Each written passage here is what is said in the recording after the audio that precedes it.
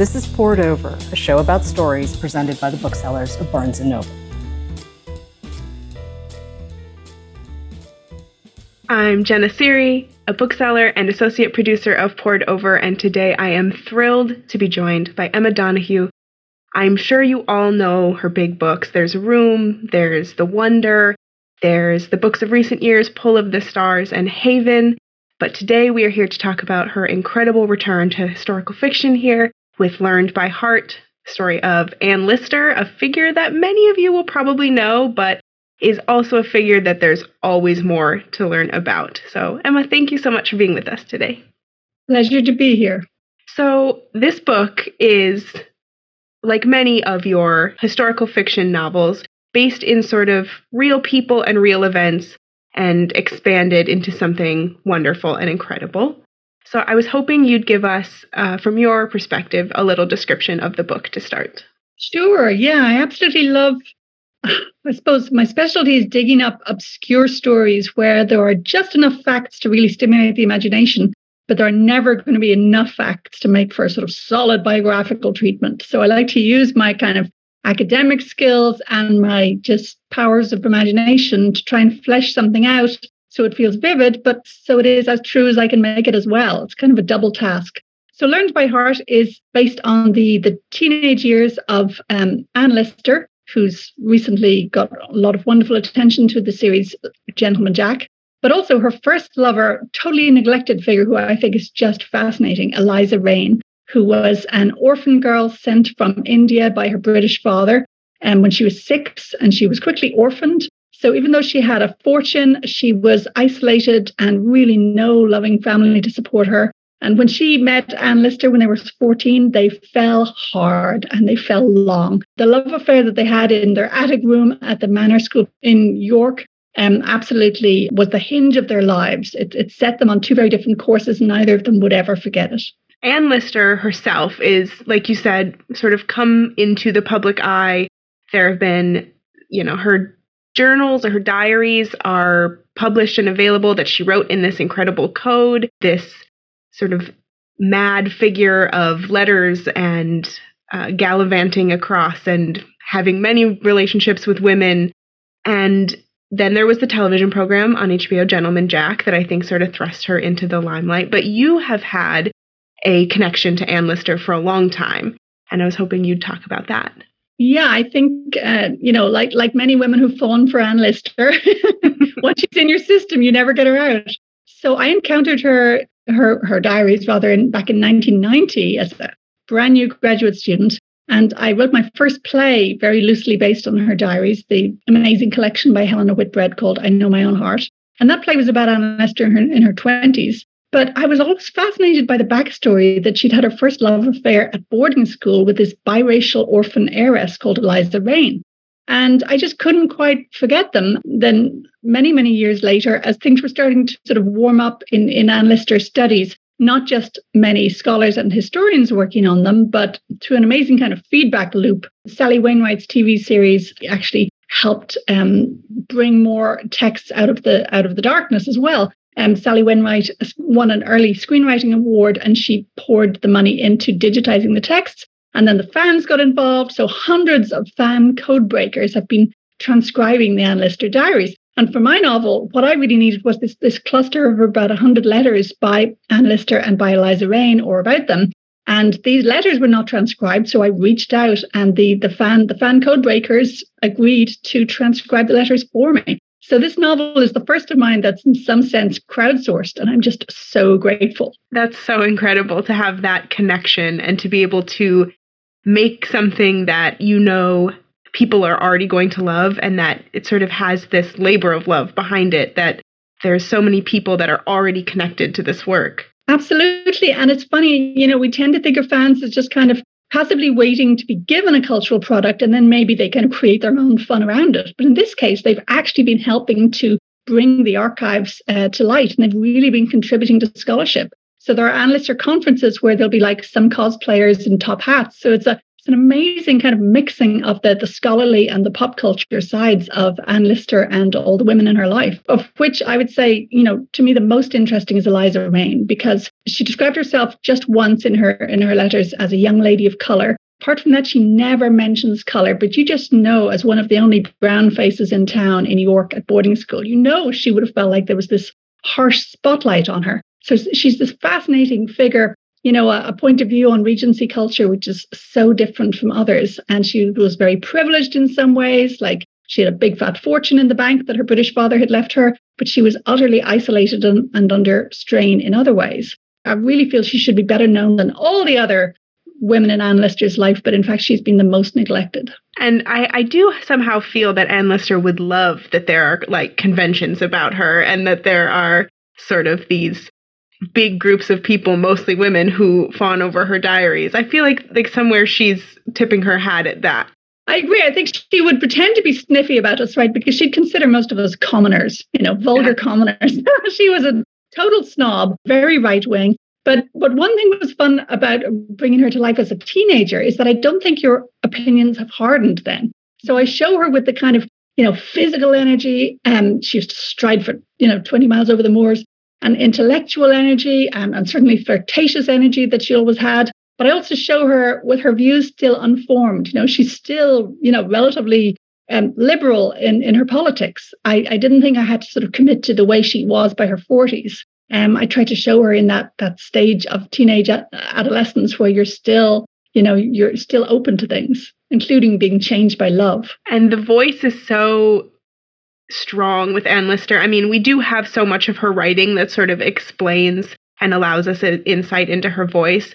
But I think falling into that and being able to write an entire sort of novel around it, or your play as well, did it feel interesting to come back to her voice after writing the play so long ago and stepping back into that world? Yeah, it was fun. There's a distinctive sort of Anne Lister, confident, boastful rhythm. But interestingly, when I started writing this novel, I thought, I'll probably alternate between Anne Lister and Eliza Raine. But very quickly I realized that my actual point of view had to be Eliza Raine, because she's the new element. She's the lost voice. She's the hidden figure. So even though Anne Lister, in terms of dialogue, bounds through these pages, the point of view on everything is Eliza Raine. And I just found she was so much more interesting that I had to follow my instincts and let her have the whole novel to narrate.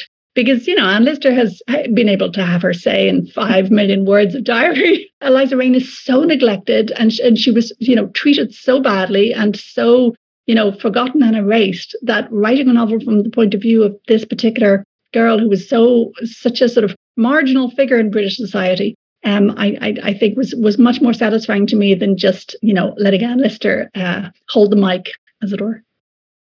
Eliza is the heart of this book. There's the warmth and the struggles and the sort of, your heart just goes with her as she's trying to unpack all these things. And first love is always such a heightened and expansive experience, but this is something so entirely different. And there isn't, like you said, there isn't much scholarship, if any, on Eliza Raine herself, and we have such a limited view of her as a person. So how did you find her voice in all of this? Sure. Well, luckily, there are, as I say, quite a few dozen letters. So the letters are from after the school years. And so you've got basically letters from her late teens into her mid-20s. And although she tantalizingly never specifies anything about her background, I mean, we know the city she was from, Madras.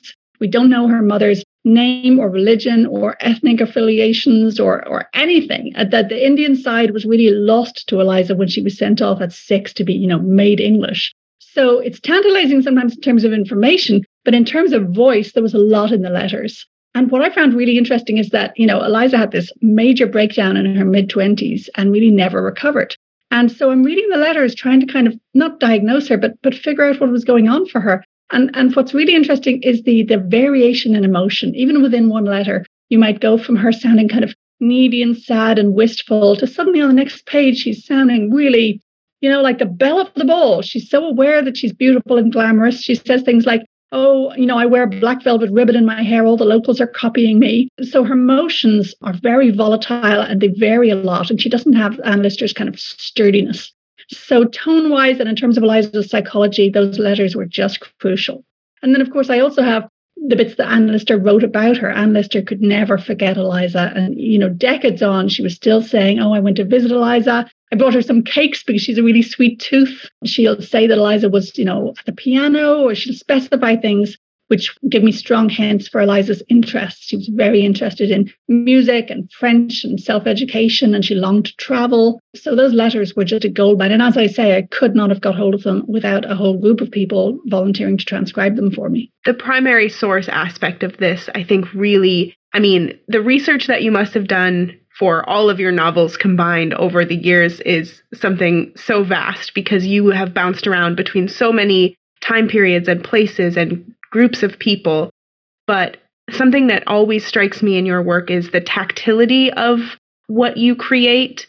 You do, I think, just as much world building as any fantasy novel when you write, because I always feel like I can know what the clothing felt like, what the atmosphere of the room was, how all of these pieces fit together really in a comprehensive way that is so deep.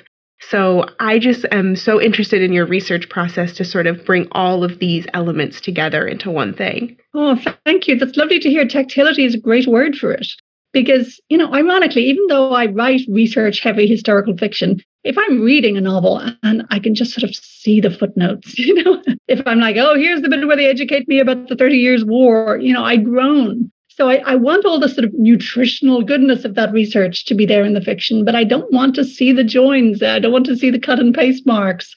So I want it to be somehow magically subsumed into the point of view of the characters so we don't feel we're being lectured. In terms of my techniques, I'm always looking for those vivid details. I have a book called, say, Shopping in Regency York. And, I may have only used a handful of details from it, but they would be very specific sensory details about the sights and smells as you went through the city, and which cakes might have been on offer, what they'd been flavored with. I read a lot about food, even though there are no elaborate food scenes, but I wanted to be really precise and vivid about what was being served up to these girls, because when you're in any institution, you get obsessed with what are they serving us today? Oh no, it's the mince again.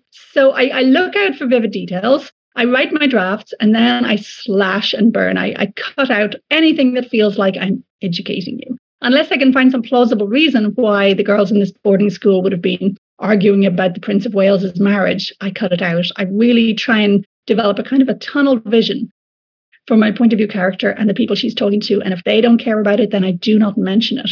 So say in Slammerkin, my first historical novel, I don't think I mentioned who the king was, because my particular, street sex worker would not have given a damn who the king was. So I really try and, shed Emma Donoghue's interests and only think about what the character would care about. And so, I gather a huge amount of material and then throw most of it away. But, of course, I feel it benefits the book. Hemingway claims that what we take out of a book is still there in some intangible way. So I try and do that with my research. I feel if I throw away 99 details, then the one I keep will have a sort of intense flavor because it'll have been selected from so many. I think that the sort of totality of all of this is so profoundly encapsulating of the time. I always feel when I read your books that I'm right there, even if it's something that I don't know very much about. And I felt some shades of Slammerkin in this because of all of the mentions of the clothing. That's one of my favorite things that really hooks me into a time period, is mentions of fabric and clothing. And this definitely satisfied that. I was just so worried for these girls that they'd be so cold all the time, because the uniforms, as described in sources about boarding schools, and Regency clothing in general, it just sounds so flimsy. And those little shoes and so on. What's great also is museums that let you, say, try on copies of clothes from the time. I'll never forget strapping on my first reproduction corset and realizing, oh my God, this thing was a breastplate. This felt military, felt protective. So there's nothing like getting to actually sort of try the experiences, like eat the, rosewater sponge cake or whatever. And of course, going to Yorkshire and walking these streets and looking out for the tiny little details, or poking around the King's Manor and the building where their school was. An architectural professor gave me a tour of the building, and it was just brilliant. He'd point out something about where the drain pipes were nailed up. He was helping me to see tiny details that I wouldn't have myself. So, the help of others and physically visiting the locations and just, paying attention in a myopic, obsessive way to what everyday life would have been like. I think those things all really help. And they help the readers too, because like you said, it never does feel like reading homework or reading a textbook. It's just as familiar feeling as when you write more contemporary fiction like Room, which obviously doesn't have a lot of connection, hopefully for most people. They've never been in that experience. But there are those shades of understanding a space so entirely and being able to fully communicate these are all of the sensory elements. I think that's something so important in connecting with the book, is being able to find all sides of it. If you just have a great character that someone might enjoy, it's hard to really immerse yourself in it without feeling that entire world around you. That's true. And there are no shortcuts. Yeah. I've done almost no science fiction. I did one novella set about 20 years in the future. And it was such hard work to create every little detail. And I realized, I'm used to drawing on historical sources rather than inventing the entire thing. And trying to create a society which is plausibly like ours, but with 20 years of development in one particular direction. Oh, that was such a hard task. So I have massive respect for those who do that all the time. But yeah, I love conjuring up the past, and I love getting that kind of balance between the timeless and the time specific. So yeah, I'm describing, say, falling in love at 14. I drew a lot on my own memories of school and falling in love and being like, oh my God, I'm the only gay in the world, which is what it felt like in 1980s Ireland. But I also tried to go for the historical specifics too. There's a squirming conversation where Eliza's headmistress has her into tea and basically boasts about being anti-slavery and boasts about the extra expensive sugar they buy to be slavery-free. That's just so mortifying to Eliza. And that's a conversation you wouldn't have had in 1980, but you definitely would have had in 1805. So I love bringing the reader close up, and then those little moments where the reader backs off thinking like, oh, these people are so different. They thought so differently about everything. And above all, I suppose I want the reader to feel like they've been on a trip, not just in an escapist way, but like they've genuinely been to a foreign country, and of course recognized everyday and timeless human emotions there, but also had that kind of shiver of difference and tasted the flavor of a different historical era. Yes, I mean, of course, I'll never experience this exact thing. I'll never have this school and this time, but I've been a teenage girl, and there are so many teenage girl moments that are so timeless. That's nice to hear. I have a teenage girl, right? So I got her to, I not only, when she tells me stuff about the sort of dynamics at school, but also things like, the game, that little mind game they play of trying to forget the game, she brought that home. And I thought that could easily have been invented in the 18th century. It's a timeless sort of mind game. Just the dynamic between teenagers. Yeah. So I use plenty of contemporary sources, including my own kids, as well as historical ones. Yes, I think millennials and younger will really recognize the game scene and have a little bit of frustration because they will have all just lost. Yes, I'm sorry about that.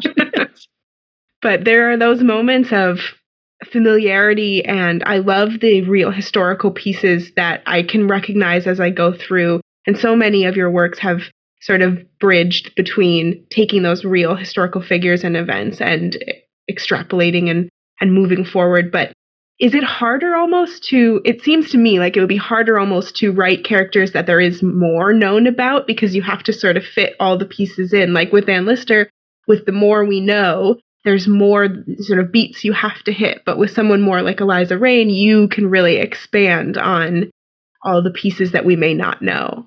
Yeah, I guess with Eliza Reign, I felt freer to come to my own view of what she was like based on what people had said about her and the letters we do have. Whereas with Anne Lister, the sources could be seen as overwhelming. But on the other hand, the fact that I was writing about her at 14 was a real liberation because, there were certain non-negotiables. Like I thought, okay, she's got to walk in with muddy hems like Eliza Bennet in Pride and Prejudice, because she was always walking everywhere. And I thought, she'll break the rules from the word go. But I didn't feel I had to, stick to all the elaborate details of her future life or her future opinions, because, she was not yet really a member of the landed gentry. She was this nobody from a farm near Market Wayton. So I was able to shed a lot of the adult Anne Lister stuff, the sort of elaborate snobberies and, I've met the Queen of Denmark, the 14-year-old had in no way met the Queen of Denmark. She'd met nobody. She had, I'm not sure she'd even been to London. She'd never been out of Yorkshire. So it was kind of like stripping away the layers of the onion and just getting to the kind of core of Anne Lister as this androgynous, rule-breaking, entertaining, witty, brilliant girl who I thought would shake up any school she walked into. And in particular, for someone like Eliza Raine, who was really kind of waiting around for life to begin because she was so unloved. She had this fortune waiting for her, but in the meantime, she had rather cold guardians and a sister who didn't like her. So I could just imagine her kind of like a pile of dry tinder coming to life when the match of Anne Lister dropped on her. Oh, I had a lot of complicated feelings about her sister. That was, I try to be fair with fictional characters and understand where they're coming from, but Jane and I did not get along as I was reading this. I never write any 100% villains. I try and, imply a little bit of sympathy for Jane, that she's clearly in a bad situation too. Doesn't even want to board at the school because, any boarding school would be a kind of what they call a total institution, where every hour of your day is decided by other people. So I could see Jane was sort of trying to keep her distance from it. But yes, there are many people in the book who are really not kind to Eliza. I'm quite hard on some of the teachers. There's an example of a historical source I just couldn't have written this book without. I was trying to bring the teachers to life, and one of the many people I'd met on the internet through sort of Anne Lister studies, this Irish genealogist called Stan Ricken, she found me this letter from their teacher, Miss Lewin, to the Irish playwright Arthur Murphy, basically giving a vivid description of the school, including the fact that there was a pig living in one of the downstairs rooms. She described the school and some of the other teachers and the fact that she had moved to the school with her female partner. And I was like, oh my God, you found me a genuine lesbian teacher that they had in that very year. I wouldn't have found that text on my own. So it was so helpful, especially to have just a couple of details about each of the girls of their own age who would have been in school at the same time as Anne and Eliza. I really didn't want some faceless group of girls who were just the kind of traditional mean girl types. So knowing little specific facts about them. So one girl, Betty, for instance, I knew that she was, quite high status, wealthy father and so on. But then halfway through the term, her father died and she left the school. So I was like, okay, that's all I need. The idea of this high status girl who's suddenly like dragged home. Which illuminates the possible fate for all of them. So yeah, the sources I found and that other people found for me just really, really helped bring this community vividly to life. I think something that's so magical about this book is the idea of getting to tell stories that are not told over and over again in all of this. From Anne Lister, who, yes, has her sort of moment to shine now, but, I don't think it's a very far off alternate reality that a life like hers could have gone relatively covered up for years. Oh my God, there's this moment in the late 19th century when, a descendant of hers, he and his friends sort of dig out those old volumes from the walls, and they managed to break the code. Apparently, for code breakers, it's not that difficult to code. And his friend says, oh, more or less, your aunt was a monster, seducing every woman in Yorkshire. Let's burn these volumes. And luckily, her descendants said, no, I don't think I should burn them. Let's just put them back, put them away on the shelves, but don't actually burn them. So yeah, that's the moment we could have lost all trace of Anne Lister. And just to think of all we have lost already, the many, many women whose stuff was burned.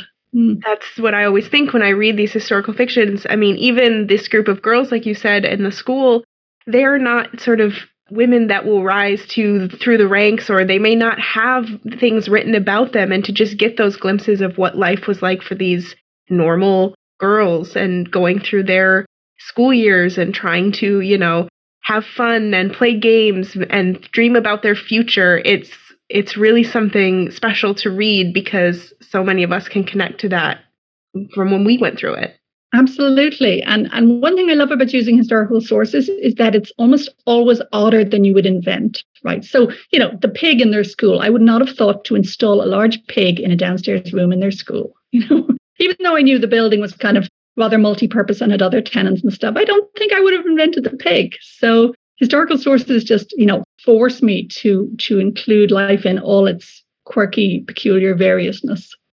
And Anne Lister and Eliza Raine and so many others sort of go to prove something I say over and over is that, there were always queer people. They've always existed, whether it has been covered or, by the person themselves or by those around them. And getting now the opportunity to tell these stories and to expand on these ideas and give light to all these things that have passed. I think historical fiction is such a great way to bring these things now into our dialogue.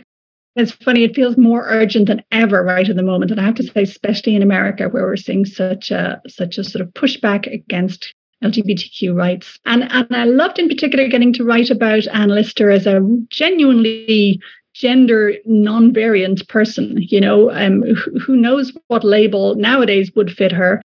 She was very clear that she didn't want to be a man, but that she thought of herself as like a man in some ways. So she was really resistant to all the rules of gender, both physically and mentally and emotionally. She saw herself as just, kicking over those walls. So I loved writing a kind of, a sort of a non-binary teenager character, which is entirely true to the Anne Lister sources.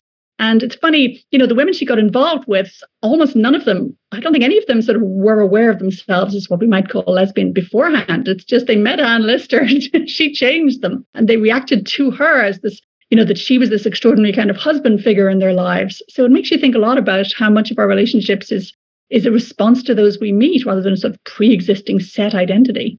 The Anne Lister Eliza Reigns story, it raises so many interesting questions about identity in terms of race and gender and sexuality. And none of this did I need to kind of, come up with nowadays and impose on a historical story. It's all absolutely there in the sources. It's a much queerer love story than we are used to reading in representations of Regency England. And I think so many people that I know, I love historical fiction. I read a lot of it. And so many of people I talk to, they're hesitant, they're resistant because they just don't think those stories can connect to what they're experiencing now, or that they're looking for what they need in contemporary fiction. And I'm like, but it's really all there in historical fiction too. I promise, if you just find the right one, there's a right one for everyone. That's true. And it's there in so many genres. Sci-fi is such a haven for different visions of the world too. So you're right. People shouldn't just, go looking for a book about someone who sounds just like them now. And I think there's a particular thrill to reading about,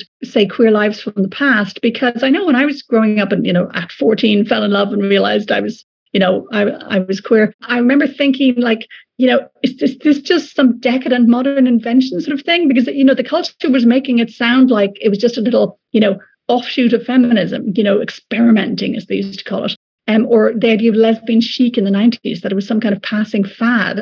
And so I found it profoundly consoling and energizing and uplifting to come across previous lives like, say, Emily Dickinson. If I read one of her poems in my teens, I was like, she's in love with her sister-in-law. Clearly this has always happened. And so I don't have to feel like I'm just some cultural, bit of fluff, a temporary fad. Even for our people who may be like, that's nothing I've ever even thought about, to understand this rich history and to understand that the struggle continues, and for queer individuals, for people of color, that all of these struggles are ongoing, and to understand our history and how we all relate to it. There's no better connecting way than fiction, I think. Whether it's any genre, if you can find that connection through a great book, I think it hits somewhere different in your brain and you start to understand things in a different way. I agree, possibly because when you're reading a novel, you have to do a bit of work to translate those words into pictures in your head and sounds in your head, whereas with a film, it's fed to you. So I think people literally invest more of themselves in fiction, and so they feel then more truly immersed because they have woven half the experience with their own minds. With Eliza, I used a lot of contemporary sources about, microaggressions and the effect of racism on health. She was doing just fine in her 20s, young heiress, living on her own, educated and beautiful. And then her life fell apart so badly. So I did a huge amount of reading contemporary material on things like the little ways that the microaggressions build up until you think you're going mad. You're like, did I imagine that?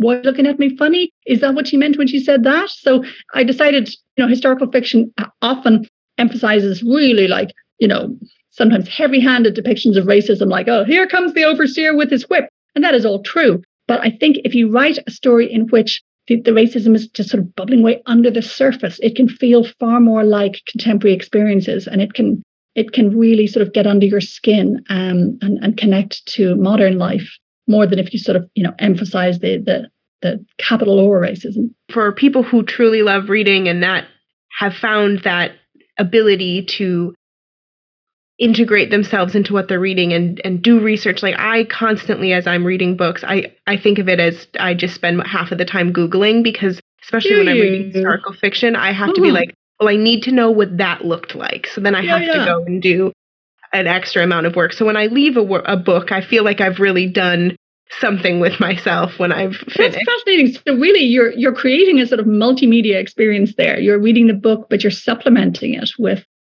looking up images and so on from the past. I think especially that's very interesting with the things that I don't know, because I want to be sure, and especially things from, when I read things about cultures that I really have no grasp on, that I have, there's so much we never learn in school, or if we don't sort of put the work into finding it for ourselves, it just passes us by. Yeah. And I think fiction, again, is just that perfect inlet into it, because the stories are so human. Everything is, the same, whether you're in the US, whether you're in England, whether you're in China, Japan, the humanness is always the same. Yeah, true. And I've always written, ridiculously long author notes to my historical fiction, because I'm not like a magician covering up my technique and going, oh, look at my dazzling result. I really want the whole thing to be collaborative. I really want readers to be able to go find out more about everything I've written about. I want other writers to be able to go off, find my sources and springboard from there. I would love to see many books about Eliza Reign published. I'd love to see films about her. When I put a lot of work into kind of digging these things up, I feel an absolute obligation to share all the paths that I took so that others can find out more. Because as you say, it's all a wonderfully collaborative process. Every time a book is read, the reader and the writer are coming together to make sparks fly. Yeah, I think so many people think of reading as like a solitary experience, but for me, that is absolutely not the case. I know your website has a lot of bibliography works listed for your books, and so I always check those out. Wow. And of course, social media, who would have expected that it would be such a promoter and sharer of books? It's magic. When I first heard about TikTok, I never would have thought one thing it'll be used for is book promotion, and that feeling of like direct, enthusiastic sharing from one reader to another, it's thrilling. Yeah, I always think about how, like, maybe when I was 12 years old and reading, Slammerkin by myself somewhere, I would have been able to find other people reading that book at the same time so much more easily and found that community. I think that's such an amazing thing of watching these communities of young readers grow and pass books back and forth and pass ideas. It's incredible. True. Because it used to be through the gatekeepers, right? So you only found my fairy tale book, Kissing the Witch, in your teens because a librarian stocked it, right? Whereas nowadays you could hear about it directly from other 12-year-olds. So in a way, the walls have come down. It's incredible. And I hope that, continuously people are just moving these books around, and especially in your sort of set of works, because you have bounced between every place and every type of character.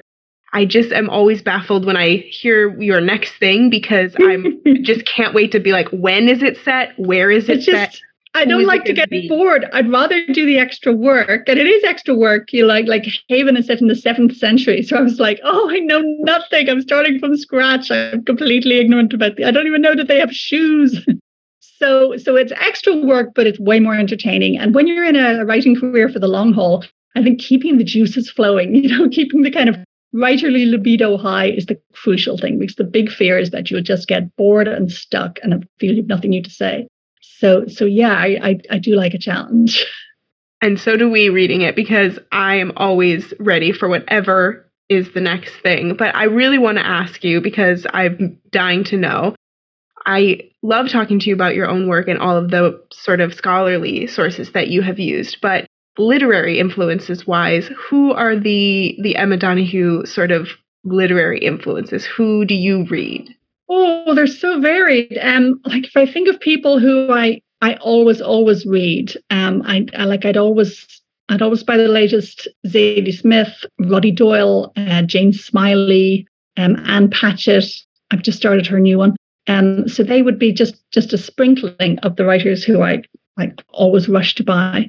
But equally, the books that I've never heard of and somebody sends me a proof copy, or I come across on a friend's bookshelf and borrow it, they can spark you to life too. So I'm always sort of open to the books that drift into my life.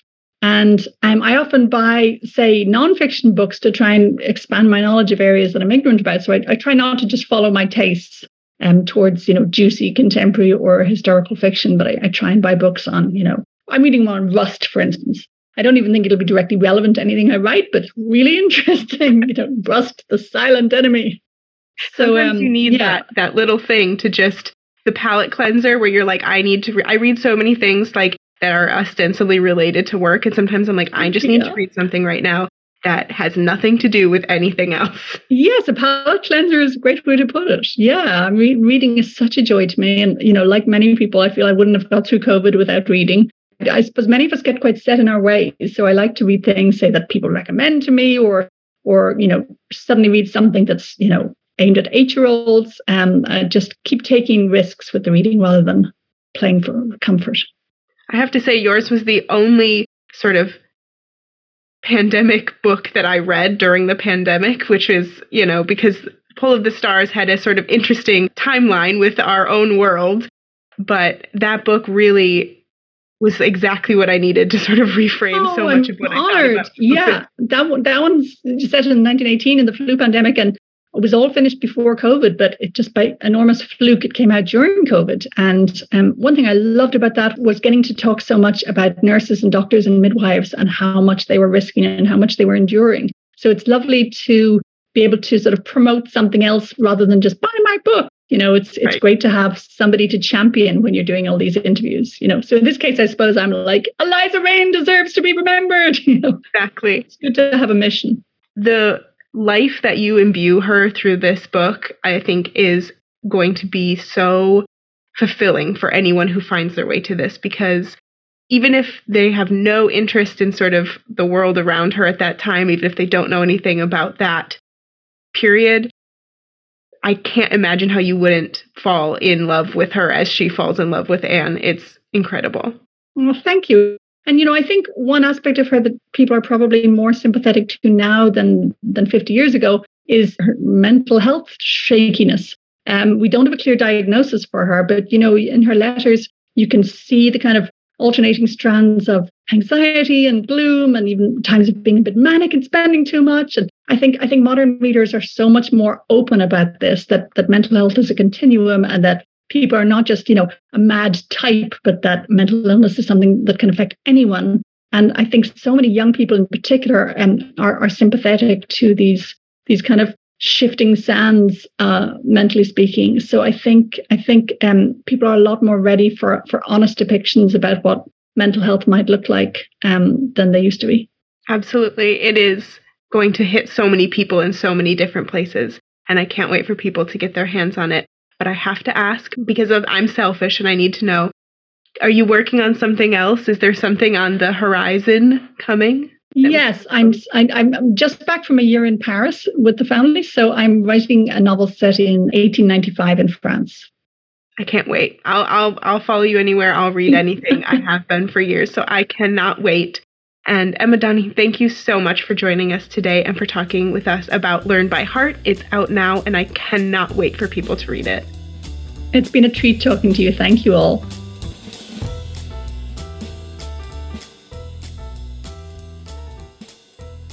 Hello readers, it's time for another TBR Top Off. We're going to recommend a couple of great books to pick up when you stop in for your copy of Learned by Heart. I'm Mark, coming to you from my Barnes & Noble in Cincinnati, and we're going to kick things off with my book buddy, Mary. Hi, Mary. Hi, I'm joining y'all today from Beaumont, Texas at my Barnes & Noble, and my recommendation for TBR Top Off is Matrix by Lauren Groff. Matrix is the story of Marie, who has lost favor with Eleanor of Aquitaine, and so she is sent to a convent. And when the story starts, Marie is arriving in this very dark, dreary place, on horseback, and everyone comments on how tall she is and how she's just not fit for the abbey and everything like that. So Marie basically hatches a plan to win favor back from Eleanor of Aquitaine to leave the abbey, and that's where we kind of start. And this book is really a story of love and devotion and the things that we do to cope with our circumstances and the people around us, and, you know, where we can find hope and things like that. My pick is Matrix by Lauren Groff. Nice choice. Matrix is a fantastic choice because it also talks about community and it talks about women and the relationship with each other. And I'm glad that you didn't give too much away because the book can be emotionally destructive at times. So I'm glad that you're just easing them into this lovely novel. Nice work. Well, I went with something, I would say contemporary classic. Not quite a classic, but I went with Fingersmith by Sarah Waters. Basically, several years ago, a friend thrust this book into my hands and she pretty much just said, read this. It's Oliver Twist with lesbians. Do it. So, I mean, how could I refuse? If you have not read any Sarah Waters, this is a great place to start. She uses usually a Gothic kind of lens for her books, and oftentimes she will focus on those Victorian characters that are usually relegated to the sidelines, the more fringe characters who honestly are more interesting for me to read. This particular novel follows a young woman who was raised by a band of thieves, who essentially gets herself roped into a con job that becomes tricky. I don't want to give too much away on this one because it has a lot of twists, but our sneaky heroine, Sue, she is essentially tasked with becoming the maid of this lonely woman and convincing her to marry this kind of shyster. That way, they can both inherit her great fortune. But while Sue acts her part very, very well, her feelings for this lonely woman start to really complicate matters, and then it sends the narrative into this Gothic frenzy. But Sarah Waters knows how to write. She knows how to pace very, very well, and she also knows how to pull you down into her depths. So if you need something that has that a bit of Gothic flavor attached to it, check out Fingersmith by Sarah Waters. But guess what, everybody? That's all the time we have. Thanks so much for tuning in to Poured Over. Please make sure to give us a rating and subscribe so you never miss an episode. You can also follow us on our socials at Barnes & Noble. Pretty simple. I'm Mark. You can follow my home store at BN Westchester. Mary, where can we find you? You can follow me at my home store at BN Beaumont Tech TX. All right. Thanks for tuning in, everybody. Happy reading. Goodbye. Thank you for listening. Poured Over is a Barnes & Noble production. To help other readers find us, please rate and review the show wherever you listen to podcasts.